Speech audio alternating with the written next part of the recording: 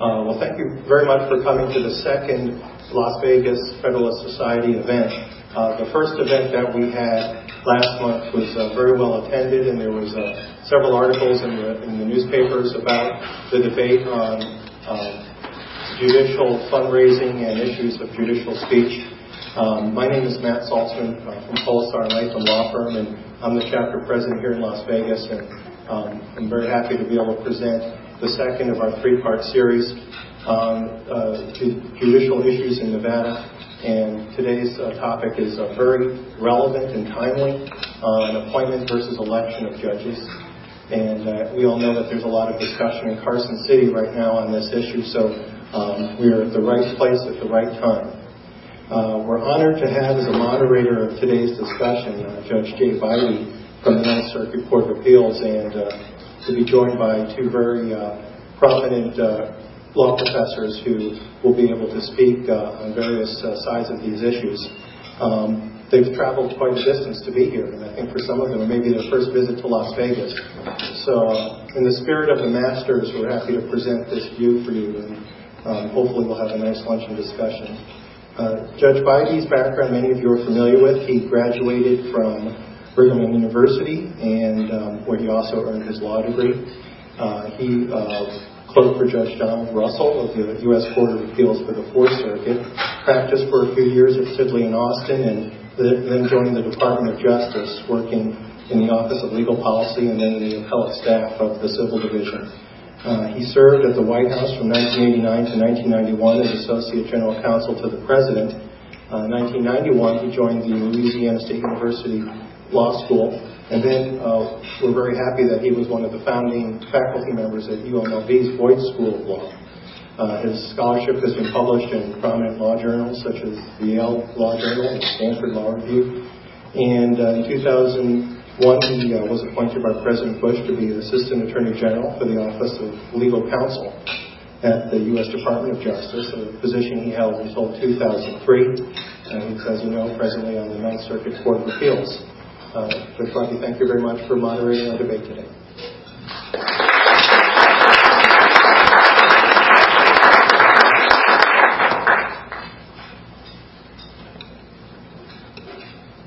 Is that on? Can you hear me now?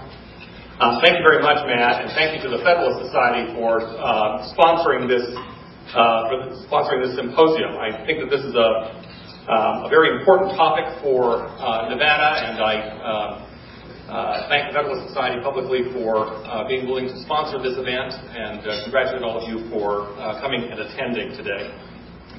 At present, Article 6 of the Nevada Constitution provides that Nevadans who will elect their judges in nonpartisan elections that may or may not be contested elections.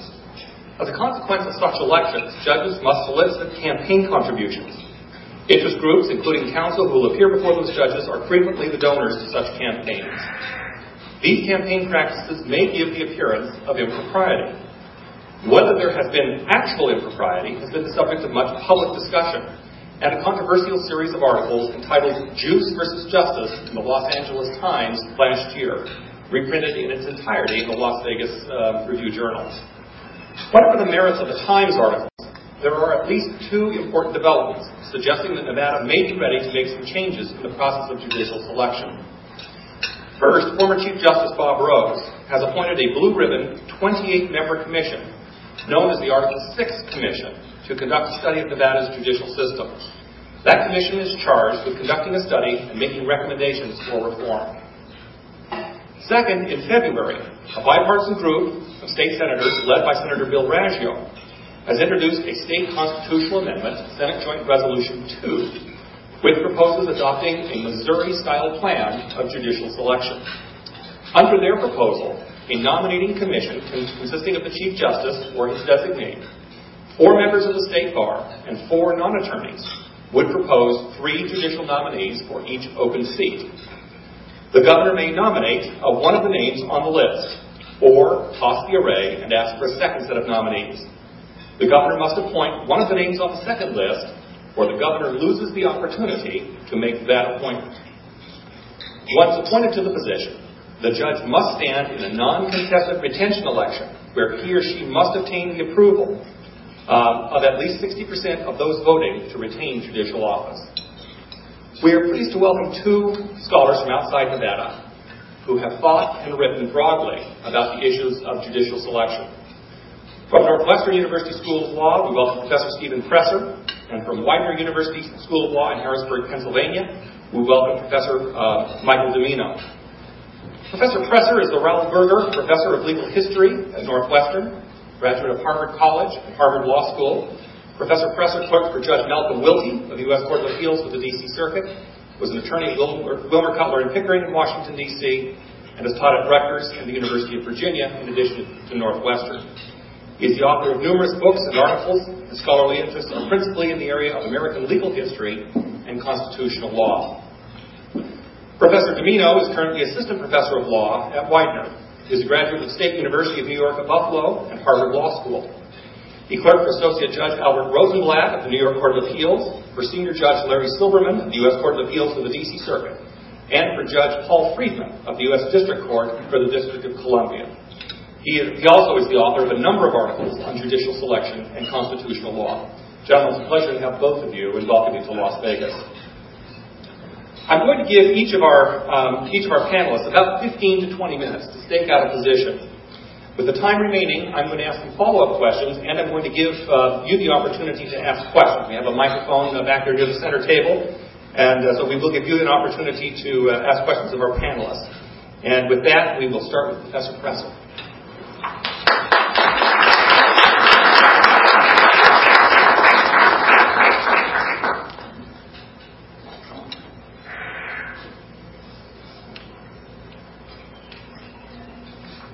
Thank you, Judge Bybee. It's a distinct honor to be here. This is my first visit to Las Vegas, and I've been staying at the Strip, and I'm still suffering from profound culture shock. So forgive me if I'm a little unclear. It's my job not only to stake out a position, but maybe to give you just a little bit more background on this issue, and I'll talk, I hope, for no more than 20 minutes. Stop me if I go on too long. Michael will be speaking about the case for election of judges, but I think a couple of words with regard to that are appropriate before I make the case for appointment. These days, it's political scientists who are mostly arguing for the election of judges, but the trend toward election of judges began in the Jacksonian era in 1832. Until then, almost all judicial appointments followed the model of the federal Constitution, with nomination by the governor and then approval usually by the state legislature. The theory in favor of election of judges is that judges are policymakers these days, like legislators, and if they're going to be making policy decisions, they ought to be responsive to the people. If judges are to be independent, so the theory runs, they can be independent of the other branches, but they shouldn't be independent of the public, who after all pays their salaries and relies on them. Well, of course, that's all wrong. The best things that were said about the appointment of judges, among them is what Alexander Hamilton said in Federalist 78. If the power of making periodical judicial appointments was committed to the people, or to persons chosen by them for the special purpose, there would be too great a disposition to consult popularity in order to justify a reliance that nothing would be consulted but the Constitution and the laws. And that point is the one that really bears emphasis.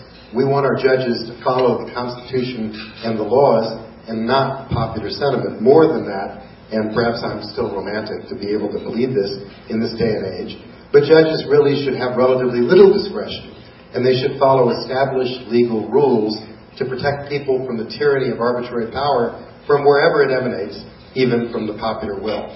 Two of the most astute European scholars of American government, the Frenchman Alexis de Tocqueville, possibly the only good Frenchman who ever lived, and a still wonderful observer of the American scene, and the Englishman James Bryce, cautioned that an elective judiciary would bring dire results to America. The most famous such statement is Tocqueville's. Under some state constitutions, the judges are elected and subject to frequent re-election. I venture to predict that sooner or later, these innovations will have dire results, and that one day it will be seen that by diminishing the magistrate's independence, not judicial power only, but the democratic republic itself has been attacked. In other words, Tocqueville believed, as did many Americans, at least in the beginning of the 19th century, that ours was supposed to be a government of laws and not men. And the theory was if you were going to elect judges, you wouldn't have that, strictly speaking, government of laws anymore. Judges can't be independent, as Judge Bybee remarked, when they have to worry about re-election.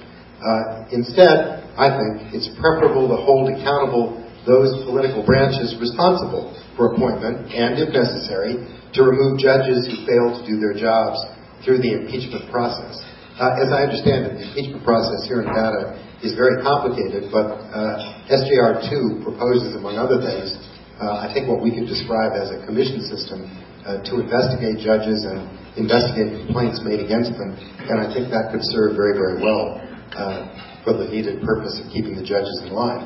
In the states which use the appointment means of judicial selection, and there still are some, those bodies charged with selection responsibilities, governors, legislatures, nominating commissions, or some combination of all three, enjoy an informational advantage over the public. The public doesn't know what judges to vote for. It hasn't got the time, hasn't got the inclination, and probably doesn't have the understanding of what makes a good judge and what doesn't. So, with little information about judges on the ballot, voters in partisan elections, and really even often in nonpartisan elections, if they can figure out what party the judge belongs to, voters have no choice but to rely on party cues. This happens, of course, in Illinois with some frequency where I come from, thus linking selection to national or local partisan issues rather than the qualifications for actual job performance. And again, as Judge Bybee alluded to, there is a certain unappealing crassness about the election of judges that threatens the reverence for and the legitimacy itself of the bench. In states with elected judiciaries, judges have to hustle votes, and they must raise money for campaigns. And in order to do both, inevitably, they're going to rely on the people most interested in the election of judges, and they're going to be the lawyers and the parties who appear before them. So there's a built-in conflict of interest in the system. There's no doubt that this is a profound problem in Nevada, where 90% of the contributions to judicial campaigns apparently come from lawyers and casino interests who regularly appear before judges. Indeed, another extraordinary thing in this state is that most, or many probably, if not most, of the judges here run unopposed, and they still get campaign contributions. And they don't necessarily do good things with the money that they collect. Even worse is what we might call the capture problem. The partisan election process is not only demeaning to judges and cast doubt over their impartiality, but the empirical evidence shows that the selection process often becomes captive in many states. I'm not sure that happens here as often, to the plaintiff's lawyers in the trial bar. Plaintiff's lawyers generally are disproportionately high financial contributors to election campaigns, and the defense bar often is at a disadvantage in those kind of contests. Nonpartisan elections, which you have here, of course, are not really much better. Since voter choice has become even more arbitrary, elections become even more of an insider's game, and the risk of capture by self-interested segments of the bar is just as great. Governors and legislatures, by contrast, are generally more responsive, more informed, and duly elected representatives of the electorate who have superior access to information concerning potential jurists. An appointments model is more likely to reduce the role that irrelevant criteria, self-interest, and pure chance will play in the selection of judges.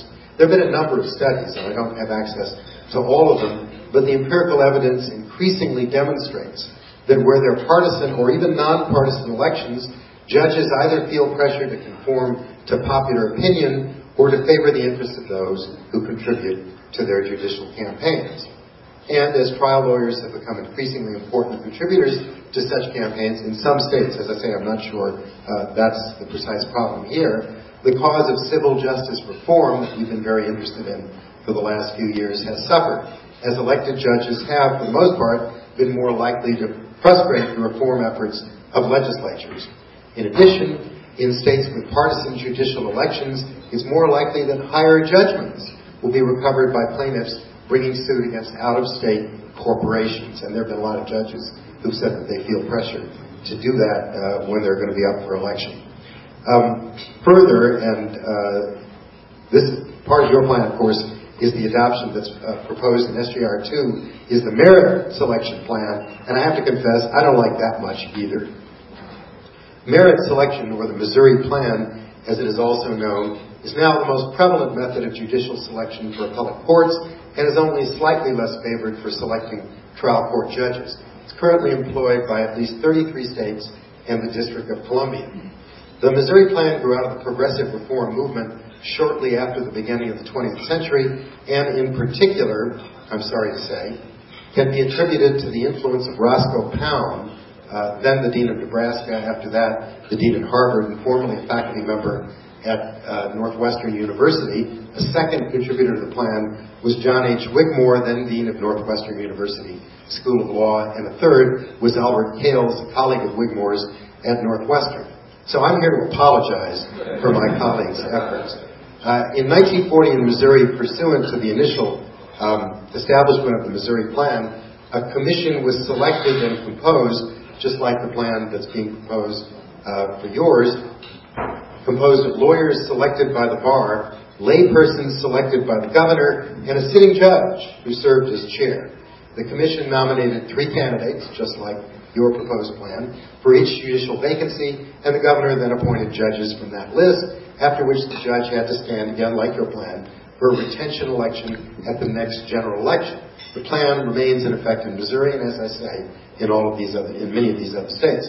But as one commentator described it, after a period on the bench, judges face voters on the question of whether they should be retained in office.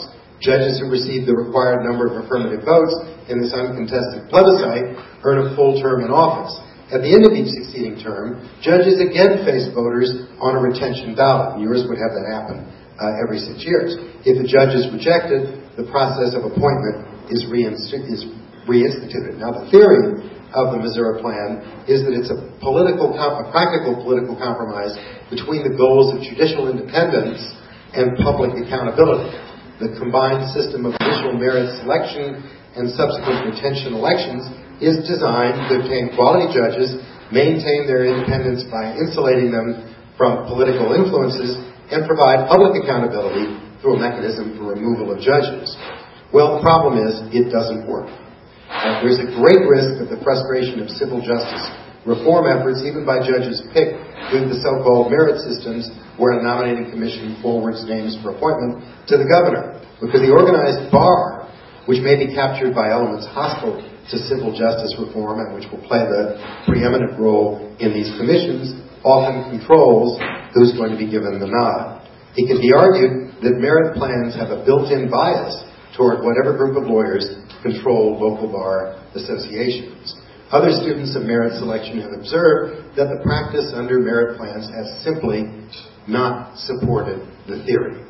To have any hope of achieving its asserted goals, such a plan must be based on provisions which ensure a truly independent, impartial, and diverse nominating commission with the power and resources to investigate thoroughly those who come before it as candidates. But in general, plans currently in use, yours may be a little better in this regard, have not included such provisions. The result has been that while partisan political consideration, like who's a Democrat and who's a Republican, may to a certain extent have been removed from the selection process, politics, bar politics, still remains an important factor. The forum for such political considerations has merely been shifted from the electoral arena to the commissions and the governor's mansion, and even worse than that, since the judges have to stand for retention, all the issues of campaign contributions that happen in your nonpartisan system will happen with retention elections. Merit selection is favored by elements who wish to influence public policy outside of the elective political process because it provides an opportunity to reduce the dominant party's influence in judicial selection. Lawyers generally prefer merit selection because it gives them a bigger voice than other selection techniques. But inasmuch as lawyers as a group already exert significant influence over public policy, it's certainly debatable whether this is a reason to favor merit selection, which vastly reduces public participation in judicial selection. The Missouri Plan's combination of committee-level politics and limited voter participation in retention elections, very few voters vote in retention elections, and what's worse than that, maybe, is that 90% of the candidates in retention elections win, and again, they're going to be pocketing campaign contributions that they don't really even need. So this has the effect of obscuring the judicial selection process from public scrutiny and debate. And this is probably the most significant effect the Missouri Plan has on our political and legal system, and it's hard to see how this obscuring of issues really helps the legal system. Some 20 states now have retention elections with terms varying from 4 to 20 years, with 6 years, that's the one you're going to use, as the most common judicial term. I'm sorry, I understated it. The precise influence of retention elections is elusive because almost 99% of judges are returned to office in retention elections. One explanation for the low voter interest in retention elections, whether uncontested or nonpartisan, is that there's little public awareness of the issues involved or indeed the prior behavior for the candidates for retention.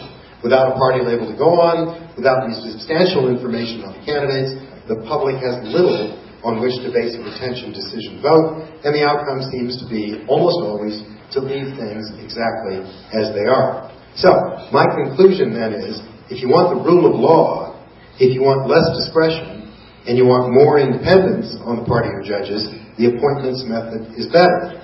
Appointment by the chief executive, exercising his or her own discretion with confirmation by the legislature, not as contemplated, by the way, by your constitutional amendment, retention elections by the people. It's better to have a legislative check, I think.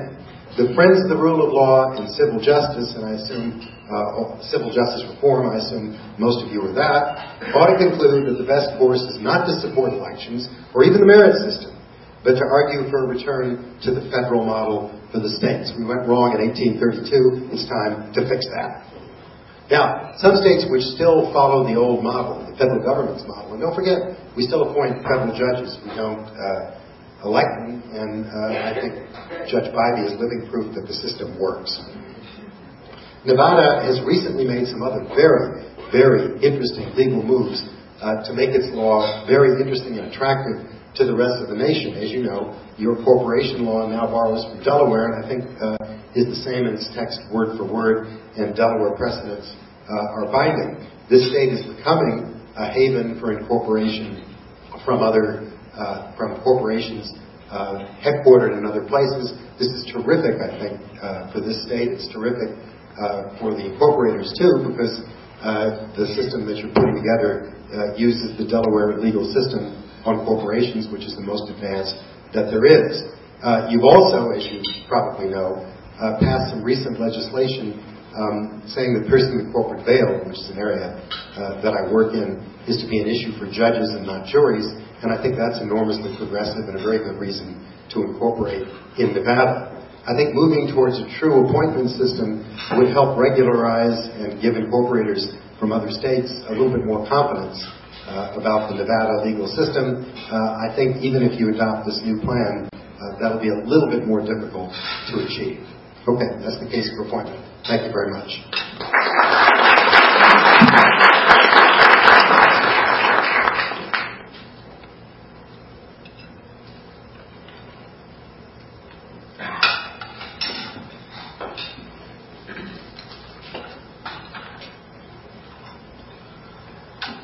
Good afternoon to all of you. This is not my first trip to Las Vegas. I'm very happy to be here, and I thank Tuan and Matt for their efforts in organizing the conference, to the Federalist Society for sponsoring it. Federalist Society has been very good to me, and I'm very proud to be affiliated with it by speaking to you today here. And thank you also to all of you for showing up and listening to this important discussion. My first trip to Las Vegas was when I was about 12 years old or so. I came with my family, and this was the time of my life when I was really interested in sports trading cards. And I came to Las Vegas, and I was delighted to find that the people were just giving away trading cards right on the street. It was I've been rather enchanted with the city ever since. Surprisingly enough, Professor Kresser and I agree on a great deal. So you may not get terribly much disagreement between the two of us, particularly as regards the defects of the Missouri plan. And I think I'll agree with Professor Presser on this, that calling it the merit selection plan is a terrible misnomer, both because it doesn't do any better in choosing judges who have greater qualifications than does any other system, and because qualifications aren't really merit anyway, and it's very hard to figure out what merit does mean in any given circumstance. Instead, it's a tool used by supporters of the plan to gain support through naming it. But in any event, I think he's entirely correct that proposal, and to the extent that SJR2 adopts it, that one as well has significant problems. But I will speak to you, I have three main topics that I want you to take away from my remarks here today. One, be suspicious anytime a lawyer instructs you that a change in the law is the way to go. The voters certainly will be. Two, all plans have advantages and disadvantages, including the Missouri plan. And three, when you balance the flaws of all the plans, it may well be that the proper result is something that no state has. That is, a state where the top court in the judicial system is elected and the lower courts are appointed on a federal level. We'll get to all those in order. First, one of the most fundamental skills taught to lawyers and to politicians is how to advance a substantive value choice while masking it with appeals to supposedly neutral principles, or at least such principles that are more generally accepted than are the values that are truly sought.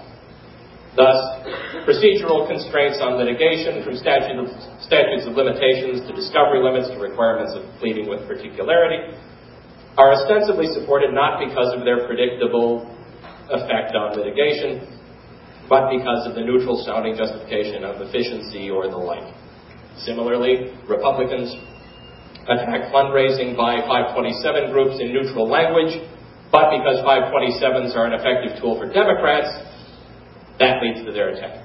Democrats return the favor by attacking fundraising techniques that are effective for Republicans. Both make neutral-sounding appeals about the potential for voter confusion in defeating efforts to include third-party candidates in the ballot and in debates.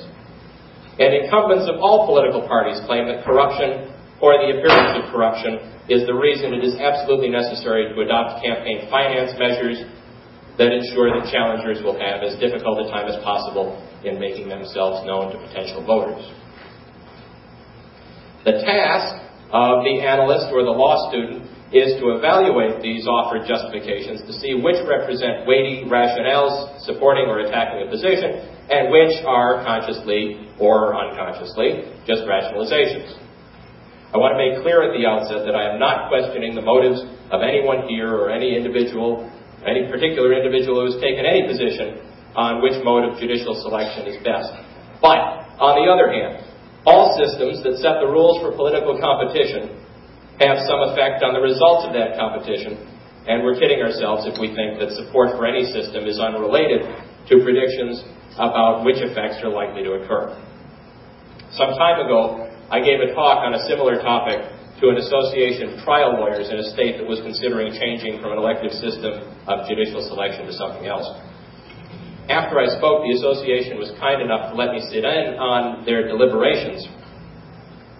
I found it humorous and instructive that the reasoning oscillated between a neutral-sounding concern over protecting voting rights or the quality of the selected judges and a self-interested concern about the representation that group could expect to have on the nominating commission, the sway they would have with the governor, and the prospects of electoral victory of candidates sympathetic to their cause.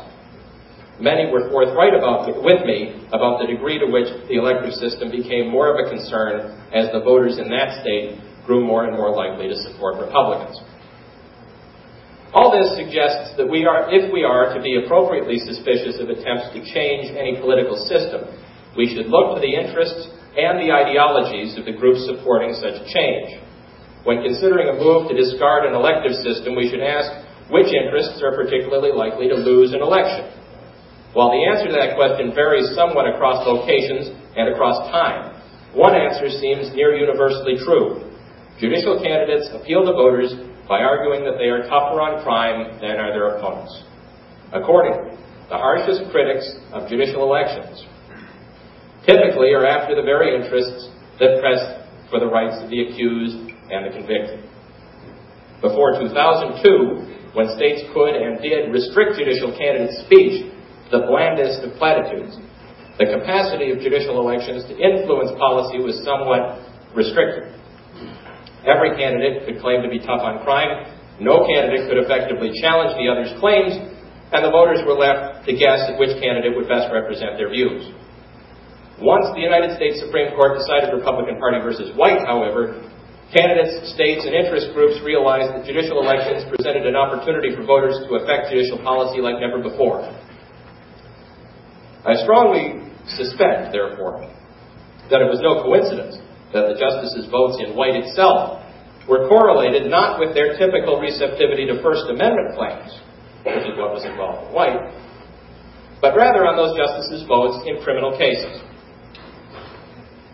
How does this affect Missouri Plan-style elections? Well, adopting a Missouri Plan shifts power to lawyers, and the lay voters may rightly be suspicious. Under what I understand of the provisions of SJR 2, a minority, that is 2 of 5, of the commission will be made of non-lawyers. Perhaps such a move is justified by lawyers' expertise over matters of judicial quality, but maybe voters will see it as a way of entrenching the political power of a profession that has views on public policy different from those of the public at large.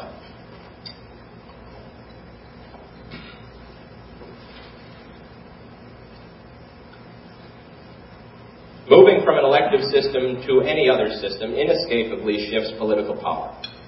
This shift may be either good or bad, but voters are typically suspicious of an attempt to shift power away from them. Of course, voters themselves sometimes do not hold a terribly large amount of power, even in states that use popular elections to choose judges. Excuse me. Instead, party bosses may wield more power by controlling which candidates appear on the ballot. Even in that example, however, voters are presented with the choice between 2 candidates favored by opposing party bosses and can choose which one is the less of a hack. Such choice, as good as it is not available under a different system. But we should not pretend that other systems will do a better job than elections do of placing power in the hands of the people. It is worth remembering that judicial elections were instituted largely to make judges dependent on the people, rather than on elites who hold positions in state government. Elections are not perfect. They don't precisely represent the will of the people, and even if they did, many, if not most of the people, lack the information and inclination to make a reasoned choice between candidates. But all systems have flaws, and SJR 2 is no exception. Professor Presser has pointed out some of the flaws. I will list them briefly here, and if you're interested, we can address them more in terms of questions. Judicial elections have been attacked on the grounds that the role of ideology is increased during judicial election campaigns. While ideology is certainly relevant during judicial campaigns, and this may in fact be a good thing, it is certainly relevant as well in appointment processes, as the recent experience in the federal appointment process attests. Similarly, interest group involvement has been attacked, saying that elections encourage interest groups to take positions and to influence politics both in the nomination and ultimate selection of candidates. Surely that is not very different from an appointive system, including the federal system. Interest groups have a great interest in seeing judges appointed whose views they agree with, and they spend a great deal of money trying to influence the nomination and confirmation process. Qualifications. Studies seem to indicate the qualifications of judges selected under the Missouri Plan are no different from the qualifications of judges selected under other plans. It's also been alleged that the Missouri Plan increases the independence of the courts selected under that plan.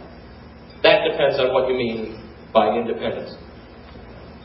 More judges are retained under the Missouri plan than under pure elective systems. Some judges, however, are not retained.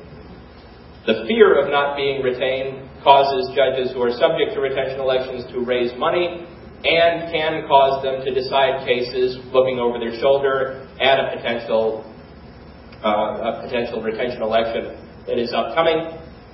And because retention elections are often done without opponents, indeed that's generally the purpose, it makes it very difficult for the judge to campaign against a non-entity. One is never quite sure whether what grounds the people are going to oppose the judge's retention on, and sometimes states restrict the judicial candidate's speech in a uncontested retention election on grounds of judicial impropriety or on grounds of saving money from campaigns. And if the judge is not able to attack because there is no identified opponent, judicial retention elections can become the most unfair of all retention elections. It's still worth pointing out that if you mean for independence to mean the ability to strike down legislation, Frank Cross, a scholar at the University of Texas, has demonstrated that Missouri plan judges are least likely, the only type of elective system for which this was shown to a statistically significant extent, least likely to strike down legislation. If you want independence in your judiciary, it seems perhaps paradoxical to go with the Missouri plan.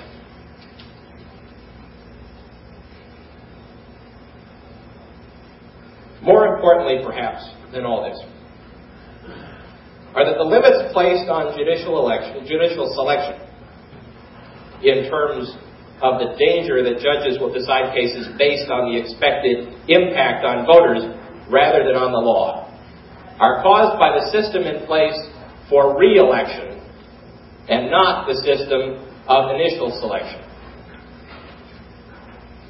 It seems to me that more appropriate ways of addressing this admittedly substantial concern include lengthening terms, perhaps as far as to include good behavior, or prohibiting judges from serving more than one term, at least consecutively. And as I'll suggest in a couple of minutes, those reforms might be especially effective if targeted at the class of judge for whom those threats to independence are most acute.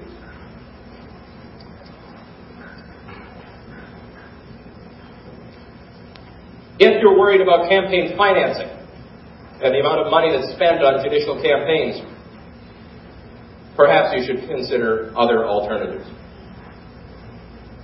Campaign contributions are certainly constitutional, and even if the Supreme Court retreats from its approach to campaign finance law in legislative elections, there's a more weighty interest in reducing campaign contributions to judges because of what was pointed out earlier.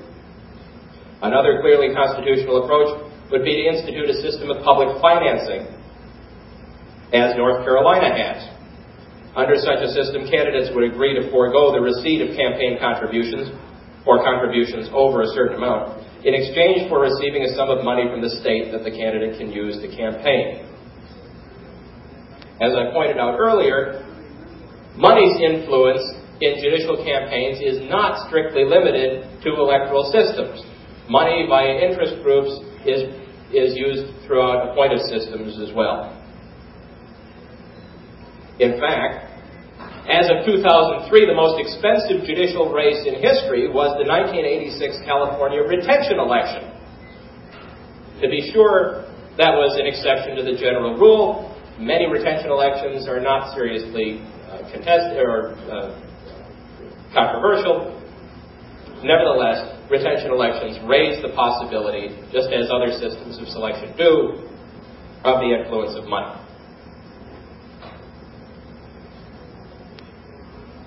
Once again, I'm not arguing that judicial elections are perfect, just that neither are the alternatives. Elections do, however, have one important advantage over the other systems. No other system involves the public as directly in their own self-government. This is not to say that the appointive systems are illegitimate. Of course they're not. The people need not be directly involved in the selection of every public official that governs their life. Nevertheless, there is a cost in terms of democracy the less the people act as their own rulers. It is undeniable that courts, especially state supreme courts, make public policy in part on the basis of their own ideas about what these policies should be. In this respect, Professor Presser's dichotomy between judges who follow the law and judges who follow public opinion is somewhat misleading. Instead, the choice is between judges who follow the law, tempered by their own views of wise public policy, and judges who follow the law, tempered by what they believe to be the public's views of wise policy. And I don't think the choice between them is especially clear one way or the other. Certainly it's not a slam dunk for extremely independent judges.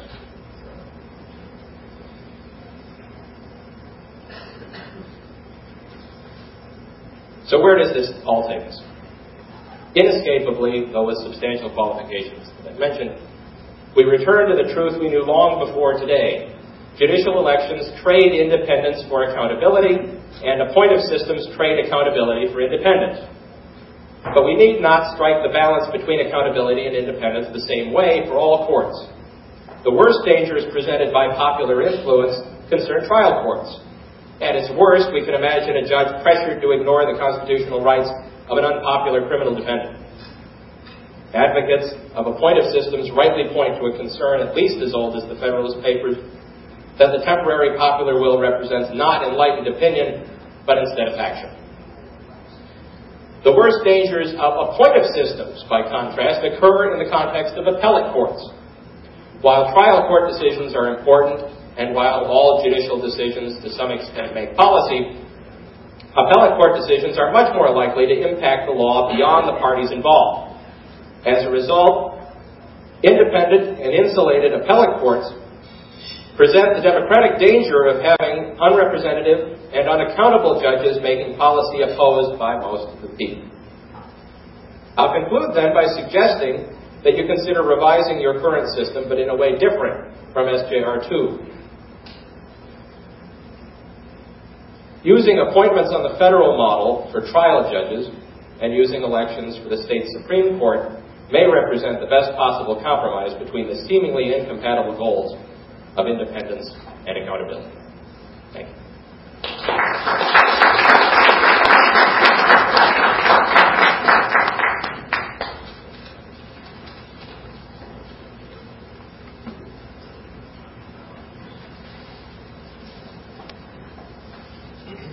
Let me start with the question that occurs to me as I listen to both of you. It seems to me that we have sort of a spectrum between pure election, which seems to be where Nevada is now, the federal system, which appears to be sort of pure appointment, and something in between this Missouri plan in which we have shifted some power from the people to a nominating commission, to a governor who has some control with the retention election. So there's some elements of both appointment and election in a Missouri plan of the one that Nevada is considering. So let me just make sure that I understand the position of each of you on this. Is either of you in favor of a purely elective system? And does the Missouri plan represent at least a better step than the system that we have in your view, even if you might favor ultimately some different systems? So let me start with that just to sort of figure out where you are. Steve?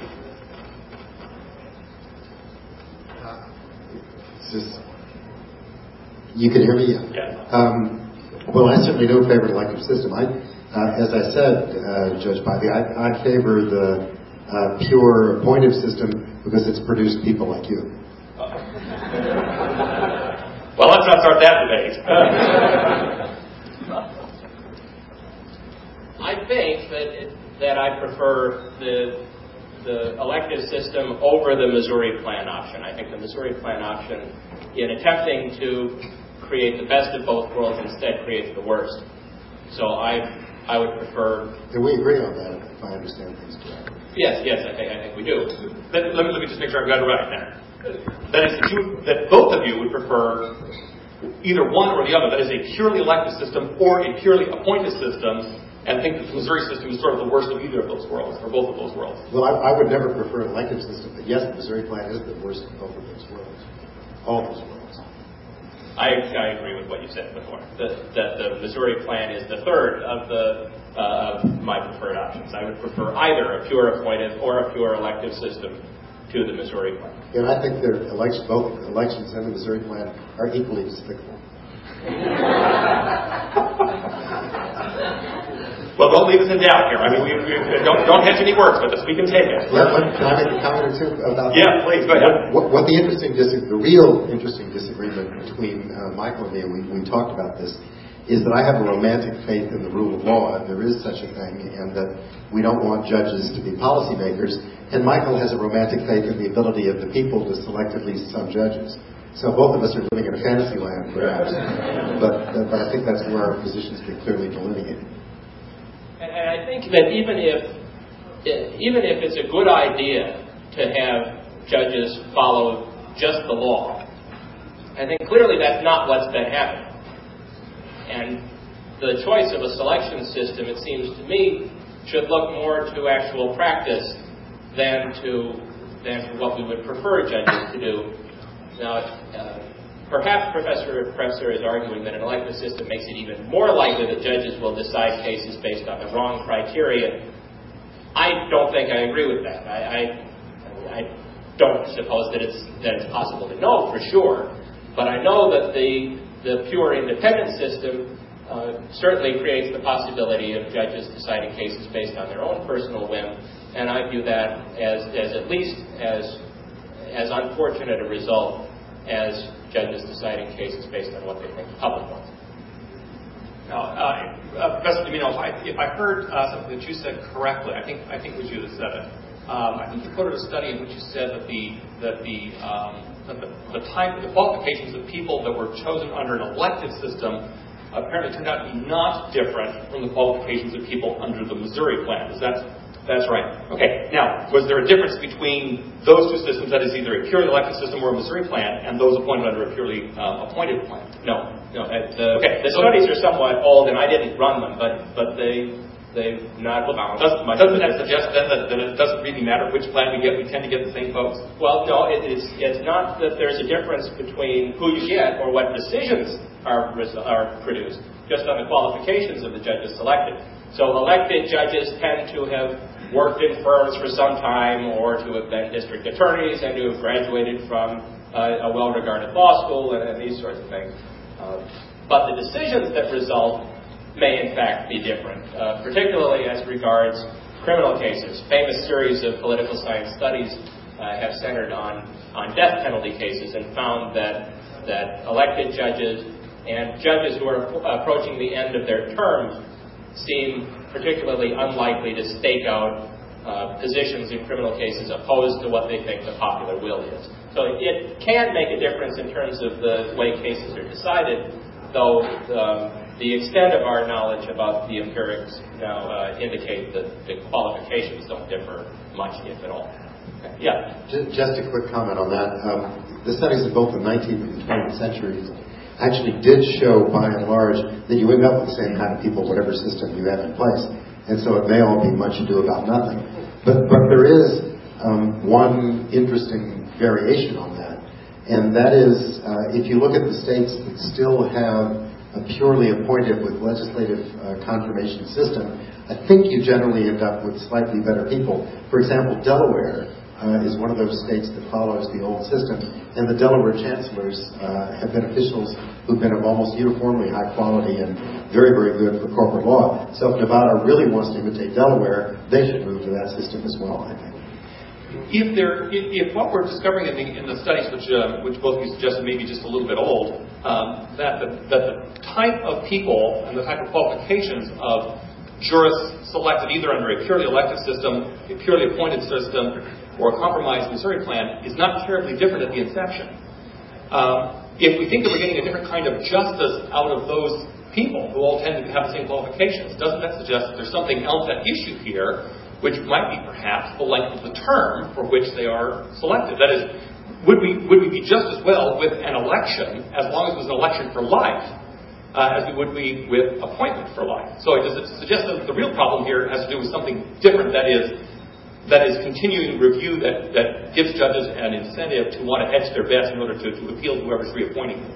That makes sense. And I think Michael has quoted statistics that say when you're looking at retention of judges or when they come up for re-election, you do notice that their decisions begin to get skewed as they get closer and closer to that point. So that without that, you might have a more consistent jurisprudence out of it.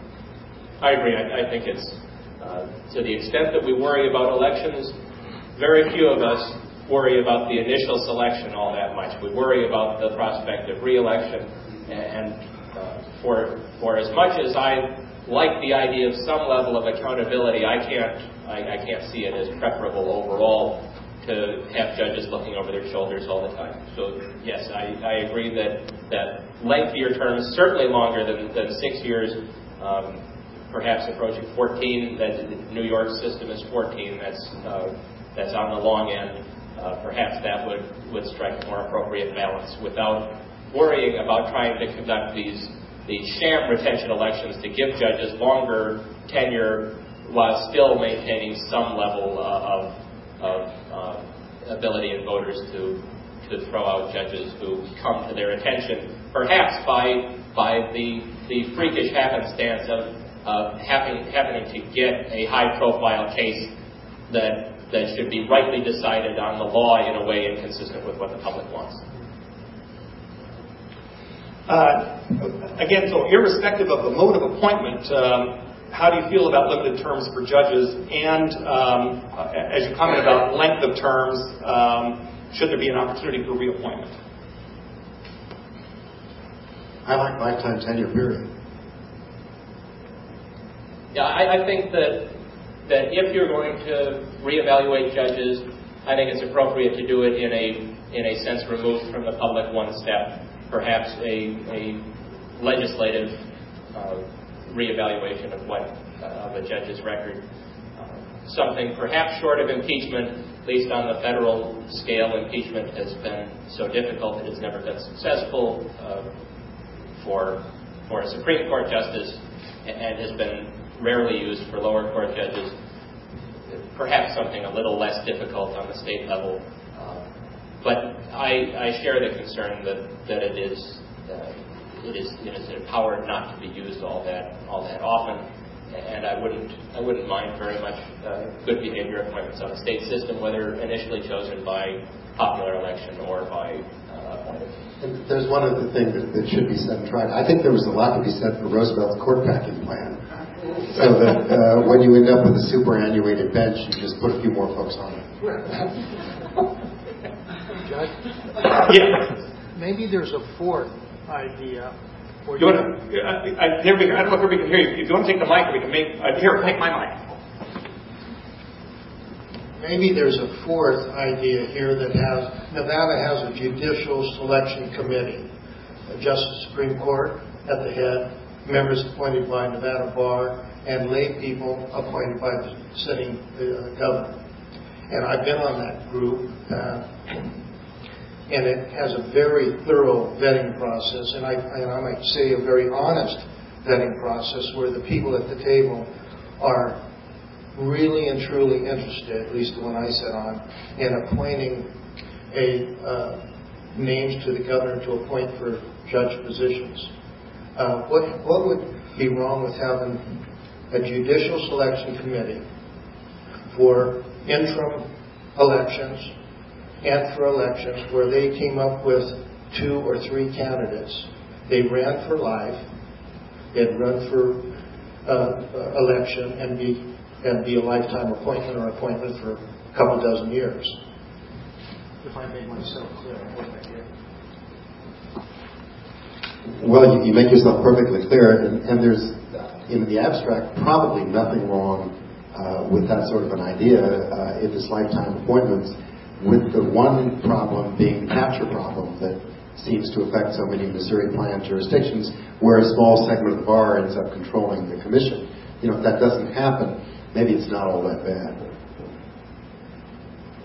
Yeah, I haven't considered a proposal exactly like the one that you suggest either. I think there's a lot to say on its behalf. It does overrepresent lawyers' interests as opposed to the interests of the public, which is something to be wary of. But other than that danger and the danger of putting a lot of faith in this group that is somewhat shadowy from the public's perspective, I think it's certainly one worth talking about.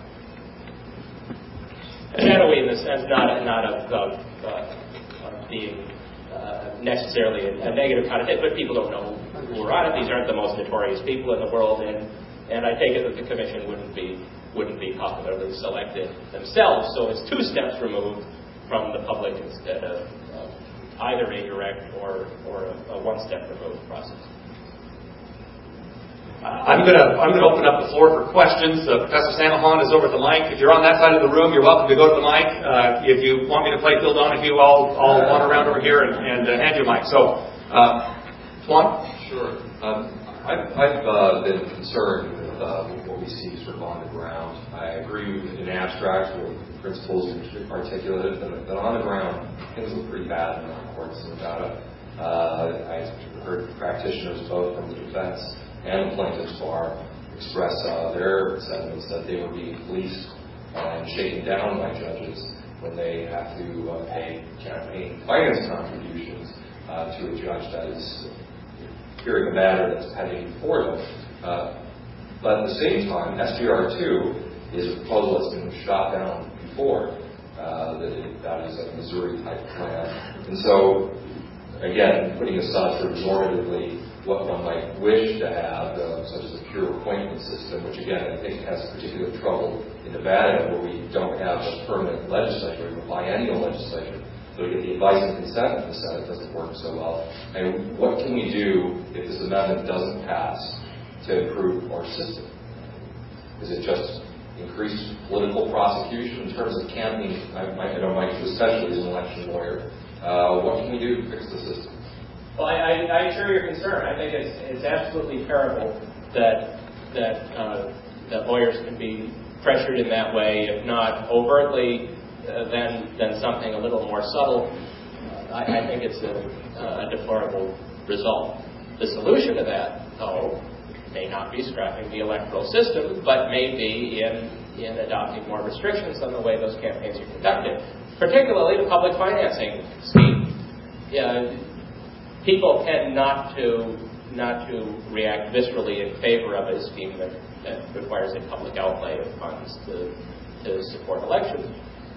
Nevertheless, in the context of the judiciary, I think it's particularly has special weight and merit because of the risk of judges and individuals trying to shake down the contributions from people who will have interests representing the court ahead of time. So I favor taking a look at the public financing scheme. One policy that has been offered is a mandatory recusal system, whereas if a case comes before a judge and one of the parties or one of the lawyers has contributed to that judge's campaign, the judge will be recused from that case. I think Missouri has adopted a mandatory recusal rule like this, and while the intention there is good, I think you all can see the potential for gaming that system. That if I'm going to, if I represent a certain industry, I'm going to contribute a nominal sum to the campaign of the judge who least supports my industry's interests, so that whenever I bring a case, if it's assigned to that judge will be removed from the case. Accepting the public money or accepting private money when it's going to be much more difficult to raise a comparable sum by getting contributions from private individuals. Just a brief comment to Juan. I'm not completely sure that changing the judicial selection process is going to do much about the problem that you mentioned, though I think eliminating judicial elections would help. But it strikes me that some of the practices that are talked about in that incredibly eye-opening set of pieces in the Los Angeles Times, things like appointing your friends as receivers and doing favors for your old law firms and things like that, probably already violate your canon of judicial ethics, if not federal law. And it strikes me that prosecutions and stricter enforcement of canons might be what's called for. Question over here. Yeah, hi, I'm Julie Alexander. I'm the Executive Director of Redress Incorporated. We're a nonprofit organization that advocates for victims of legal abuse. We testified yesterday in the work session of the Senate Committee on the Judiciary against SJR 2, and apparently I just found out that there's an article in the paper that quoted us saying our position against SJR 2. We feel strongly that the real problems that are going on in the legal system with the attorneys and the judges, we've put the cart before the horse. We need to focus on judicial discipline because these are the issues that have caused the public to lose any belief in the integrity of the system. We have a closed complaint system. We have a system where if we file a complaint against a judge and we talk about it, 25 days in jail, $500 fine. We have multiple sealed cases where incredible misconduct goes on in a sealed case and you can't do anything about it. We think that SJR 2 or any judicial selection process is backwards. What we need to do is we need to, as I think it was Justice Breyer said, that sunlight is the best disinfectant. We need to open up the complaint system for attorneys and judges. We need to let the public see this. In New Jersey, they passed a county ordinance that any attorney that wants to run for a judicial position has to voluntarily open their complaint records. The way that we see it from the public eye is that we have an attorney that's in so much trouble with the state bar that they're about to get their butts whooped. And so they can run for judicial election. If they win that election, now they're out from under the state bar, they're under the Judicial Discipline Commission. The Judicial Discipline Commissions are a failure nationwide. We know on the federal level where there are lifetime appointments, we know that 999 out of 1,000 complaints are dismissed without investigation. We ourselves, and myself as a court watcher, caught federal Judge Lloyd George tape tampering. We submitted the complaint and the evidence to the Ninth Circuit Court. When all was said and done, first they tried to poo-poo us and have us just go away. We didn't do that. We appealed the complaint. Then they came back with a document that we have and we're releasing as evidence saying, yes, that Lloyd George did, in fact, submit a second copy of a tape upon questioning. Now, he's still over there. I would have gone to Leavenworth for 5 to 7 years for tape tampering or witness tampering. These kinds of things are the real problem, and they need to be addressed before we look at any judicial selection. As citizens, as advocates for legal reform, our position is we really don't care how those judges get there, but we sure do care about what they do when they get there.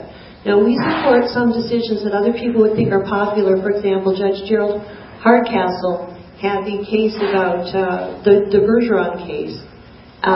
Most people would be familiar with the Bergeron case, and he came up with what the public thought was an extremely unpopular decision. He would not terminate the parental rights of the parents that left these children alone and allowed them to, one to die and one to become wheelchair bound for the rest of their life because of, their negligence. But the bottom line is, in our organization, we totally supported Gerald Hardcastle. We felt that he abided by the family law manual. He did the right thing, your right to be a parent. I mean, a civil death penalty to terminate parental rights. We're not saying that all judges are bad. We don't say that all judges are bad. We don't say that all attorneys are bad. What we're saying is there's very little accountability. And if we want to make any progress in any way in the state of Nevada, that's what we need to look at first is judicial discipline and attorney discipline. Well, I'm not sure which, the order in which to address these sorts of concerns, but I do agree with you that that discussion on the motive of appointment or election doesn't seem to be addressing that concern. It's when we talk about issues of merit selection, what gets swept under the rug is that the merit that most of us are concerned about, are these judges deciding cases the right way, is not the kind of merit that's addressed by the selection system at all. I'm not sure that it's possible to create a system that does take those matters of did this judge decide this case correctly into account. But I agree that that this sort of discussion doesn't impact that question much at all. Very brief comment. I mean, I agree with most of the things that you said, and that was the point that I was trying to make with Tuan. One minor, extremely pedantic point. I think sunshine is the best disinfectant as Brandeis rather than Justice Breyer. Yeah, go ahead. Thank you, Judge. I had a question. I want to say I found this very interesting and a lot of new ideas here. Appreciate everybody's comments. I've been trying to wrestle with this issue a little bit. I know Saltzman was no member of the Board of Governors and State Bar, and maybe I just quickly say we do try our best to balance all the issues of disciplining our attorneys, and there is a lot of information available, and we have to chat with you after on attorney discipline. But where we got here today, the same quality lawyer or judge appears to gain the bench through each system. And I'd like to address the advocate for elections. What about the cost of elections in the perception that money is juice, not justice? That's the cost of an election. And what about the cost of negative campaigning, which we have suffered in a number of high-profile races over the years here?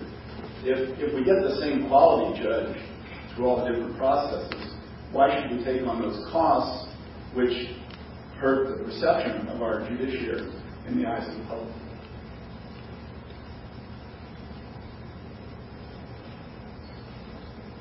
All right, let's take that one first. Well, as to the interest, the cost of elections in terms of money's influence, I think that's a substantial cost, but I don't think it's limited to elections. I think that when we look at the interest group power over legislative bodies, we can just as easily claim that money is influencing legislators both to confirm or vote down a potential nominee, that the interest group campaigns, and it has become a public campaign, at least in the federal system, takes lots of money. Perhaps you can say that the judges who get through that process and are confirmed on the strength of interest group influence end up being beholden to those interests.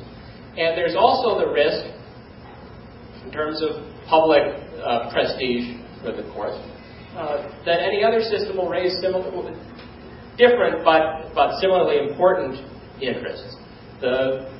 What is the effect of a system that looks so country clubbish, that where the eventual nominees are known to be friends of the appointing authority? Isn't that a substantial threat to the prestige of the system? That sort of threat can be solved in some ways by elections. Very little to add to that, but there is one more cost of judicial elections. It's probably hard to quantify, but the theory behind judicial elections currently is, and we've talked about this, judges are essentially lawmakers and policy formulators like legislatures, and that, I think, imposes a profound cost as diminishing the importance of the rule of law itself, and that's, I think, the ultimate reason why I don't like elections. Even if that's true, even if there is a cost in admitting that judges are policymakers, I think that is outweighed by the costs of trying to shift judicial policymaking under the rug. That admitting it and saying we're going to take measures that are going to address this problem is a better way to go, in my view, than to say we're going to create a system that ignores the possibility of judicial policy making or judicial policy making based on their own views of good policy. Unless, of course, we can eliminate judicial policy making by impeachment or other means. Yeah, it's all for that. We have additional questions? All right, well, we've gone for a little over an hour. Let's thank our panelists.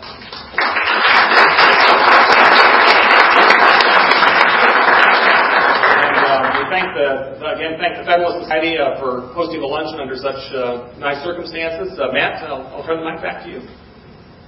Thank you very much, Judge. I just wanted to announce that the third and final installment of the debate series will be held on May 4th at the Golden Nugget is going to have as one of the guests, one of the journalists from the Los Angeles Times who wrote the Juice versus Justice series of articles, which has sort of been the galvanizing force of a lot of everything that we're dealing with and talking about now.